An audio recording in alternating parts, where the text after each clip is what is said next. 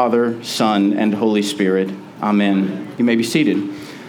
Well, every first Sunday of the month is the Youth Sunday, where we involve the youth in as many ways as we can. One of the ways we do that is through a children's sermon. So if you're 12 years of age or younger and would like to come forward at this time, I will try not for my knees to crack too hard as I take my seat.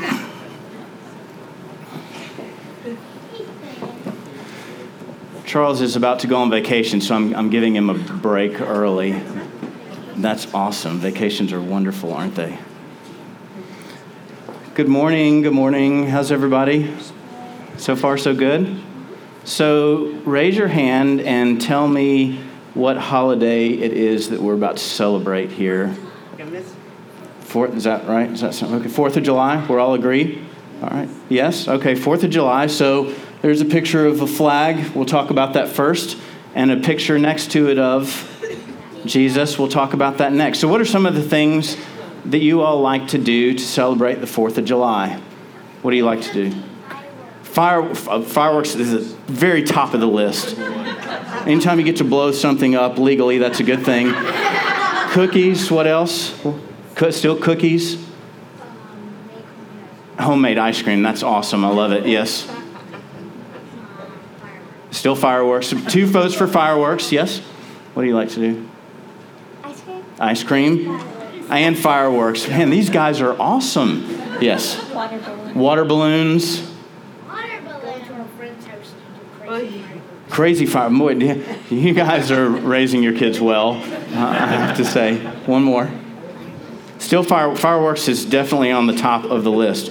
Okay, there's something else that we do that's connected to Independence Day. It's a pledge of allegiance, right? And do y'all kind of know it? I pledge allegiance. Yeah. Okay, yeah. And so on and so forth. One nation under God. Good. At least we got that part, because we want our country to be a good country, and we want things to go well in our country, right? And so we say a pledge, and it's important that in that pledge we say that we are under God, because in order for our country to go well, there's another pledge that we need to make. It's a higher, more important pledge, and maybe you can see it in the picture behind. What's the pledge that we make that's even higher than the pledge we make to our country? The United States. Higher than the United States. It's on the picture behind me. It's the guy next to the flag. What's the higher pledge we make? God, there we go. Okay, we're all on solid ground. Our pledge to God. Now, there's a pledge that we make to God actually every Sunday, and you're going to hear it, you're going to do it after I preach. It's called a creed, right?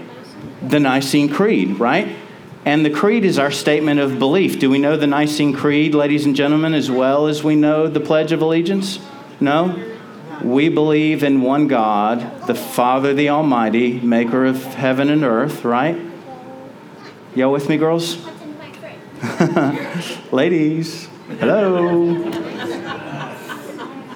I'm losing the crowd very quickly here. So here's the thing I want you to keep in mind, because in just a minute I'm going to talk about this pledge that Jesus asks us to make. And after I talk about the pledge that Jesus asks us to make, we're going to confess our faith in him in the words of the Nicene Creed. And that's one of the reasons that we do that every single Sunday, is that so we can remember that this is the most important pledge that we make, okay? So let's go back and listen to the pledge that Jesus asks us to make, and then we'll confess the Nicene Creed together. Sound good? And maybe I'll figure out what they're doing sometime before the service is over. All right, back to your seats.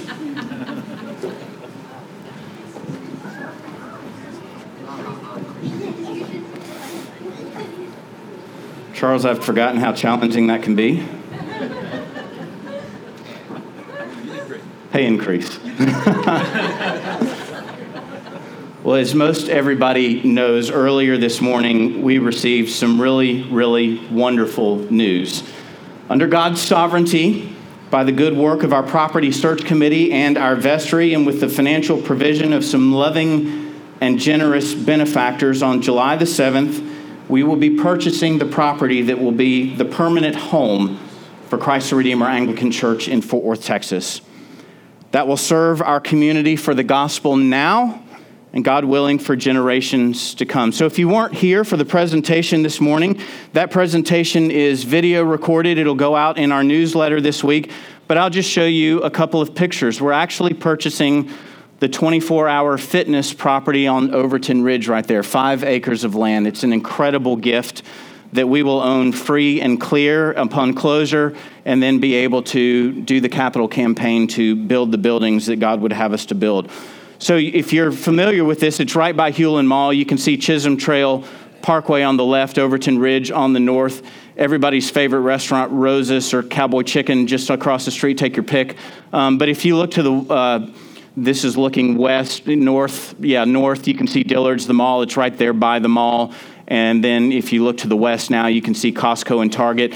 If you don't know this, Chisholm Trail actually has an exit on Overton Ridge. So it's an incredible piece of property, thanks be to God. Give you a quick 5-mile look around it. You can see how far we reach over to Bryan Irvin, over to Granbury Road.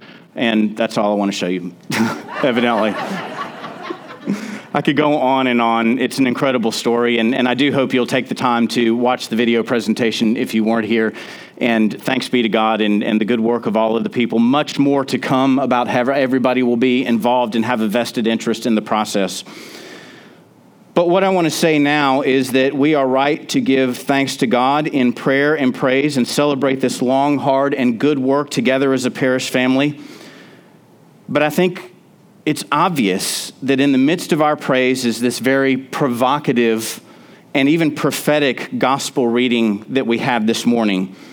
It speaks to all citizens of every country, every man, woman, and child, and it speaks especially to those of us who call ourselves Christians. Jesus said, "Do not think that I have come to bring peace on earth." He said, "I have not come to bring peace, but a sword." He said, "I've come to set a man against his father, a daughter against her mother, and a daughter-in-law against her mother-in-law." Jesus said these things. He went on to say, a person's enemies will be those of his own household. He says, "Whoever loves father or mother more than me is not worthy of me. Whoever loves son or daughter more than me is not worthy of me. Whoever does not take his cross and follow me is not worthy of me. Whoever finds his life will lose it, and whoever loses his life for my sake will find it." We're all in agreement. None of this is easy to hear. None of this is easy to hear. I'll take it a step further. I can imagine that these are not words that Jesus wanted to have to say. But then let's say this: in a world that is filled with people who pledged their allegiances to just about anything and everything that the heart and mind can imagine, these words are necessary for Jesus to say, and they are necessary for us to hear. They are, if you will, that divine line in the sand that God himself has drawn. And in drawing that line in the sand, it forces us to consider our would-be pledges in light of our various priorities and ask ourselves these kinds of questions. Who am I? How did I get here? What am I doing here? What am I giving myself to, and why? Our own Anglican Bishop N.T. Wright says it this way. He says it isn't the case that there are some fine ideals in the mind of God and Jesus just happens to teach them better than most people. Nor is it the case that Jesus came to show us a way through the present world to a quite different one where everyone will go after death no matter what they believe, who they follow, or what they do. Wright says, no. Jesus came to begin and to establish the way of being God's people. And get this, Wright concludes this way. He says, Jesus knew that if people followed his way, that division was bound to follow. Now let's address that. Why would Jesus' words cause division? Well, for one reason, because Jesus came to rescue us and to save us. And so his rescue mission, it requires something of us. It requires that we confront ourselves and our sin. And causing us to confront ourselves and our sin means that Jesus knows something else. He knows that we are a prideful people, a stubborn people, a rebellious people, even a resentful people. Now, I'm just preaching to myself this morning. But I bet if we look into our hearts, we will all find places where we know that's true. As Father Charles said last week, we can even sit on a sinking spiritual ship, refusing to admit that we need to be rescued. Or even if we do, we can convince ourselves that somehow there is another way or other ways out. To mix metaphors, we try and tell ourselves that all roads will lead to the top of the same mountain. Only for some, there will be a sobering surprise. Because no matter what mountain we may think we are all climbing or what enlightened path we may think we are following to get there, at the top there is only one thing that God has put there for us to behold, and it is a cross. It is a cross. And from it, the words of Jesus Christ himself that echo into the valley of the shadow of death for all the world to hear. He says, I am the way. I am the truth. I am the life. And then he puts a great big exclamation point at the end of the idea by saying, no one comes to the Father but by me. And he also says, when I am high and lifted up from the earth, I will draw all people to myself. And so to all who believe his words, to all who receive him as Savior and Lord, to all who strive to enter through the narrow door, who is Jesus Christ our Lord, the promise is this: whoever receives him receives the Father who sent him. And we will be rewarded with true freedom, forgiveness of our sins, and unending life in him and with him. You see, if you want to get to God, if you want to be with God, if you want to live forever with God, Jesus Christ is telling us that he and he alone is the only way. And guess what else?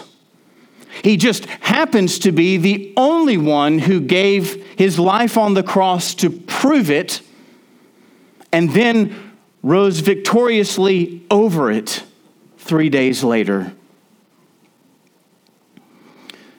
My friends, on this day, we Americans are right to give thanks to God for the land in which we live and the liberties that we enjoy. On this day, we at Christ the Redeemer Anglican Church in Fort Worth, Texas, are right to give thanks to God for the property we will soon call our parish home.